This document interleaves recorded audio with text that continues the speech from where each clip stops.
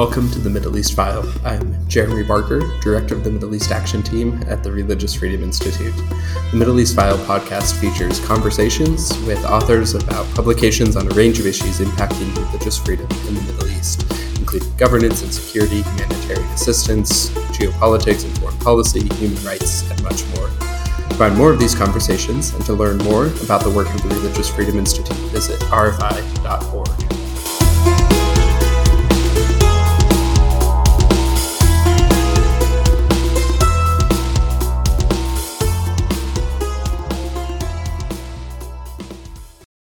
Today's guest is Shivan Fazil, a researcher at the Middle East and North Africa program at the Stockholm International Peace Research Institute. Shivan spent much of the past decade working at government and NGOs, including the U.S. Institute of Peace, Oxfam, Middle East Research Institute, and now at SIPRI. Shivan's written extensively on the region in a number of articles and reports on issues of governance, state-society relationships, challenges of post-conflict reconstruction, and with Bahar Basser, co-edited a fascinating book released last year by Transnational Press on youth identity, politics, and change in contemporary Kurdistan. The subject of today's conversation is a piece that came out a few weeks ago in the spring issue of Manara magazine entitled The Political Marginalization of Ethnic and Religious Minorities in Iraq. Shivan's piece is the cover story of that issue entitled Suffering and Perseverance and Hope, Minority Voices from the Middle East and North Africa. We hope you enjoy today's episode. Hello, and welcome to this edition of the Middle East File. Today we have joining us Shivan Fazil from the Stockholm International Peace Research Institute to discuss with us his recent article on the political marginalization of ethnic and religious minorities in Iraq. Shivan, thanks so much for joining us. Thanks for having me, Jeremy. So to start off with, Shivan, tell us a bit of the context of this article. Why did you write it? What's the story behind this piece? I wrote this article because it highlights how the absence of an effective representation exacerbates the feeling of neglect and alienation among minorities in Iraq, and why, without a meaningful representation, minorities cannot raise their issues and concerns such as justice and restoration in the wake of the conflict with the so-called Islamic State, or issues of cultural identity, language, and history, and so on. And it's also important to recall that during the onslaught and the 4-year rule of Islamic State in Iraq, the organization particularly targeted minority groups living in Nineveh Plains, such as Christians, Yazidis, Shabaks, and Kakais, and among many others. Nineveh Plains has historically been home to many cultural groups, both ethnic and religious, living side by side, and these minority groups represent an important part of Iraq's multicultural society. However, Nineveh Plains is also a disputed territory where since 2003 the government of Iraq and the Kurdistan regional government have competed for administrative authority. This competition was partly responsible for the failure to deliver the needs of the region's population and gradually increasing insecurity and tensions, including between minority groups themselves. And finally, nearly 5 years after the territorial defeat of the Islamic State, the pressure and the suffering of minorities continue, as thousands of Yazidis and Christians remain in displacement for a host of reasons, such as insecurity, contextual and socioeconomic factors. And it's in the absence of a post-IS political arrangement and the lingering competition between Erbil and Baghdad over the disputed territories where displaced Yazidis and Christians remain reluctant to return home. Yeah, that makes a lot of sense, and I think it pushes into an important question, even as the title of the piece brings out, that this has to do not just with the humanitarian situation for these communities or even the physical reconstruction, but there are serious political questions that are at play in this post-Islamic State, post-ISIS context in which we're working. And an article does a great job of going into those realities. And in considering that, what would you say is really the main point of the thesis that's driving the article? For Iraq's ethnic and religious minorities to enjoy equal political rights and participate in decision making, an important place to start is to address their sense of political marginalization. Inclusion through effective and meaningful, not mere symbolic political participation, underpins their sense of belonging and is also essential to preserve the country's rich mosaic of diversity and sustain peace in the long run. Improved political participation is essential for minorities to raise their issues and concerns, such as displacement or post conflict reconstruction or cultural identity. Altogether, these factors are crucial for minority communities if they were to not only survive but also to thrive in their ancestral homeland. Yeah, and that opening comment about the difference of not just symbolic participation but meaningful inclusion, I think is an important question, because you have steps that have been taken with the quota system in particular, which is something you talk about in the article as one means of giving a voice and inclusion of these minority communities. You lay out throughout the piece a number of elements to this case of marginalization, but also perhaps what could be done. So, yeah, walk us through some of the key points in the argument that you make throughout the piece. Well, I make the argument based on the analysis of interviews that I conducted with the representatives of different minority groups, including Christians, Yazidis, and Kakai, and also based on relevant publications such as academic articles, policy documents, and news reports about minorities and their plight in Iraq. I've also been working on the disputed territories and Nineveh Plains for many years now to understand how the dynamics of governance, insecurity, and conflict affect peace and stability, and also local populations in these areas. These efforts are all centered on magnifying minorities' voices and grievances through conducting research and dissemination of the research findings through analysis and publications. As it relates to the article itself, I am examining how the quota system, nominally designed to provide minority groups representation, is actually exacerbates and accentuates the suffering and marginalization of these communities. I also make the argument based on the results of recent elections and how the quota seats reserved for these minorities were taken or were won by candidates that are seen by minority communities not to genuinely represent their communities. More broadly, the political system in Iraq, which has reserved seats for minority communities, it nominally allows for political participation of these communities, but it allows for everybody to vote for these quota seats. And that's what has provided an opportunity for mainstream political parties to snitch or see those seats as low-hanging fruits and try to take those seats through fielding candidates in these areas to represent minorities, or more broadly, include candidates to represent minorities in their electoral lists. Yeah, and this is something that's been present since 2003. But did you see this in particular in the elections that took place in October of last year? Was this an issue that continues even into the most recent elections in Iraq? The most recent elections were of particular importance for all Iraqis, including minority groups, because they were held for the first time under a new electoral law that was aimed at enhancing representation among the electorate across the board, and because they came after the mass protests that brought down the previous government. And that's why the election law broke down the previously 18 constituencies to 88 constituencies across Iraq, so that communities and local populations have stronger representation in their localities. But unfortunately, this was not the case for minorities, as under the law and also under the previous electoral laws, they are reserved certain number of minority reserved quota seats.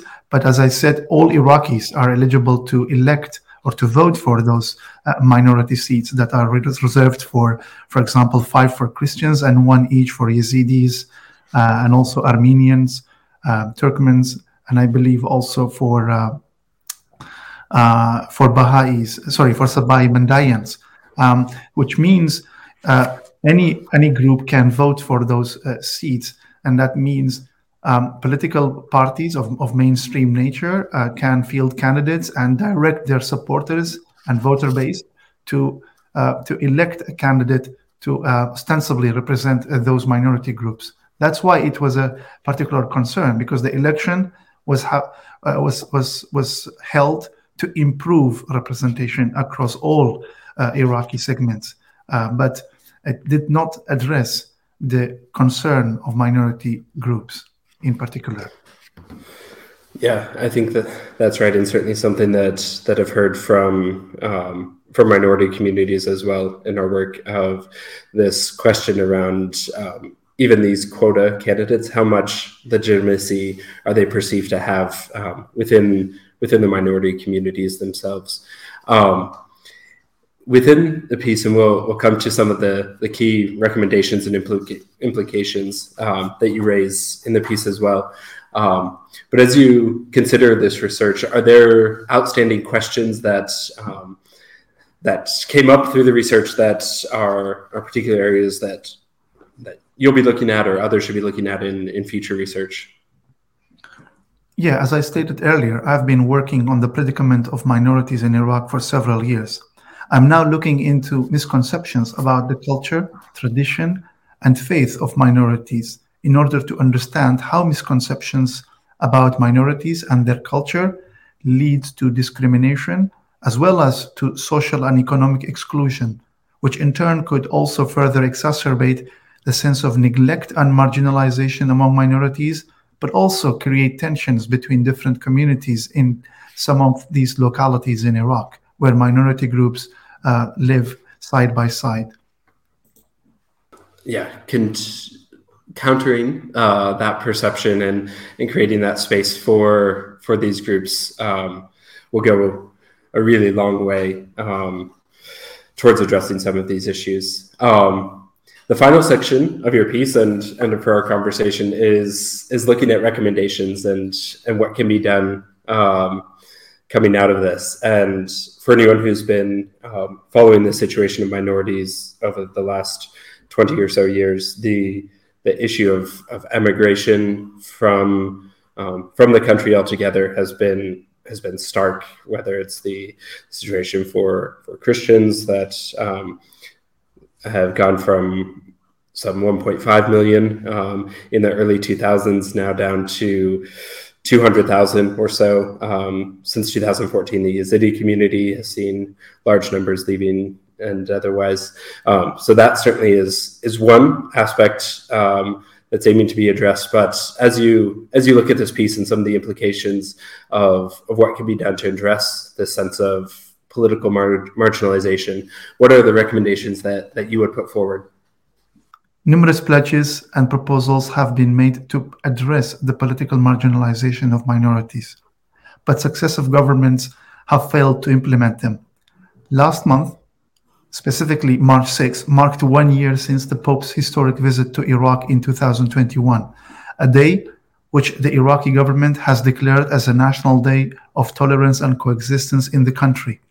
However, fostering a culture of tolerance and coexistence requires action. Iraq's political blocs have an opportunity to fulfill their pledges to support minorities, starting with the amendment of the quota system in line with international standards to ensure a meaningful and effective, not mere symbolic, political participation for minorities. According to minority rights advocacy groups, an appropriate mechanism to ensure effective participation is to reserve the election of minority quota seats to voters from these communities themselves. The quota will then reflect minorities' aspirations, which also underpin their sense of belonging in Iraq at the same time.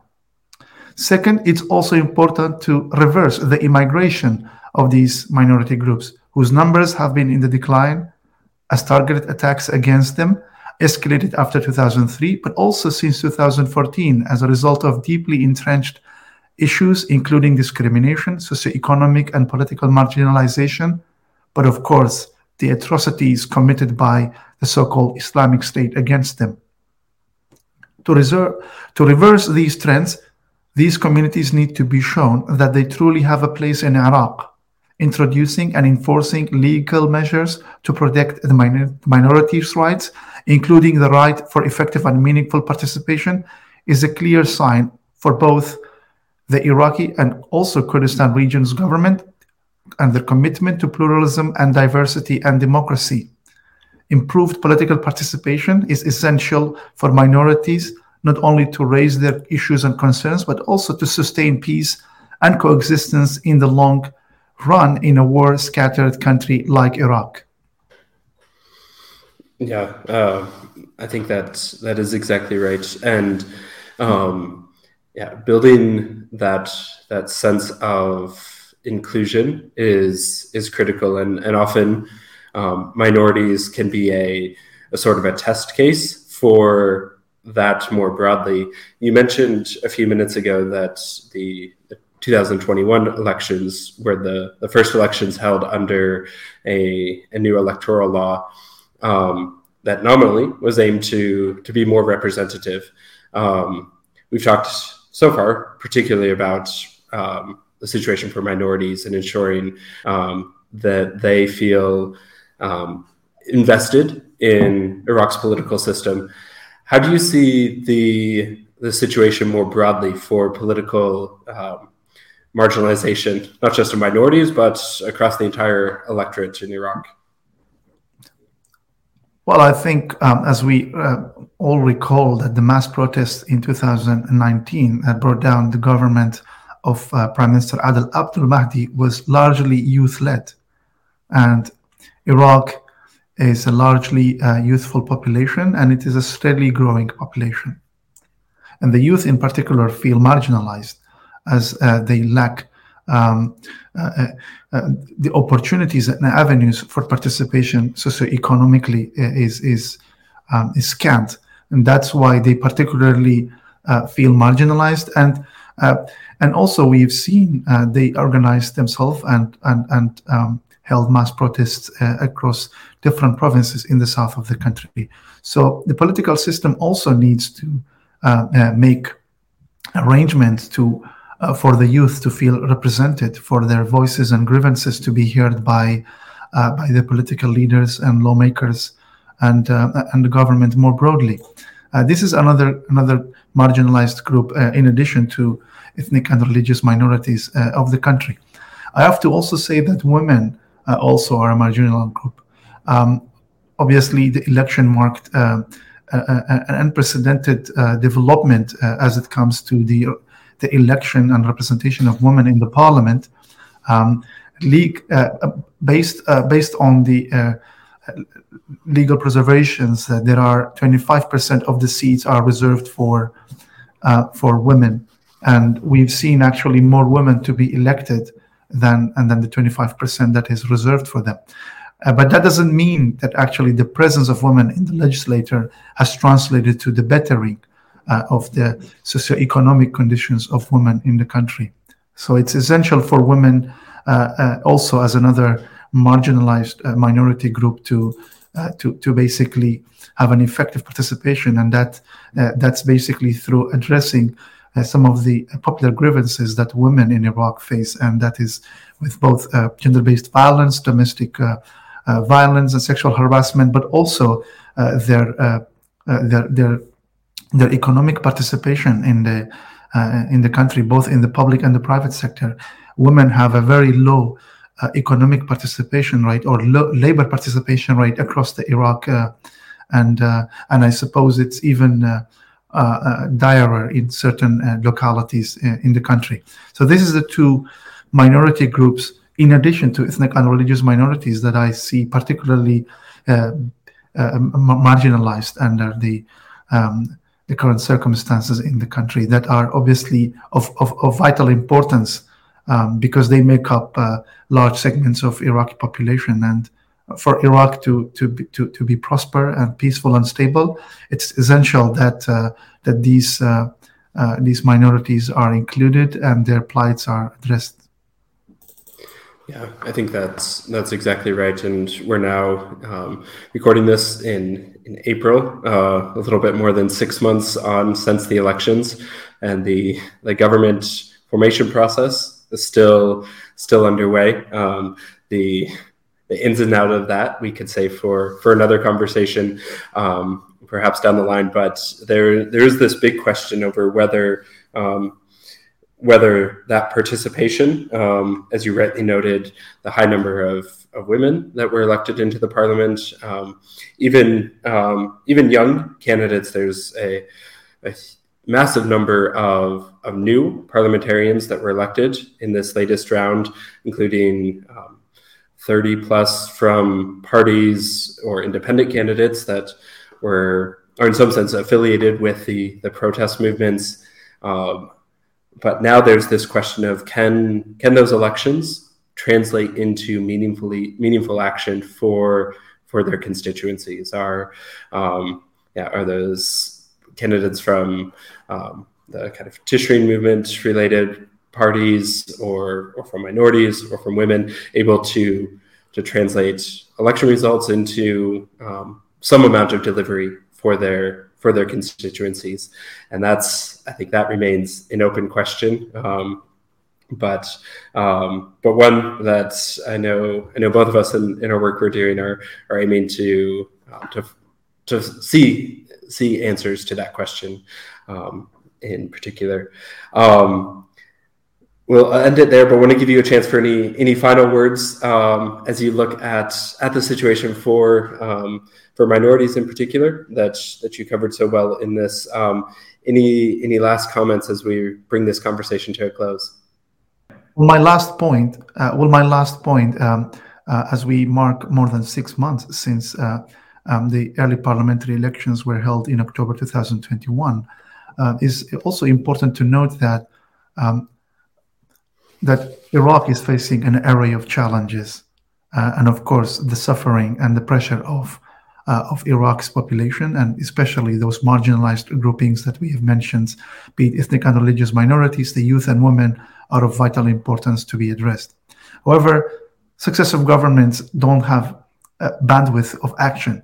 Iraq is a resourceful country, but the political system is crippling and impeding action for this country to address some of these challenges that it's facing and have direct consequences for its population, be it socioeconomic grievances, of course, political and personal status grievances, but also the peace and prosperity in the country. These are all important issues that are at stake, and without political action, there will be no inroads to be made by any government whatsoever.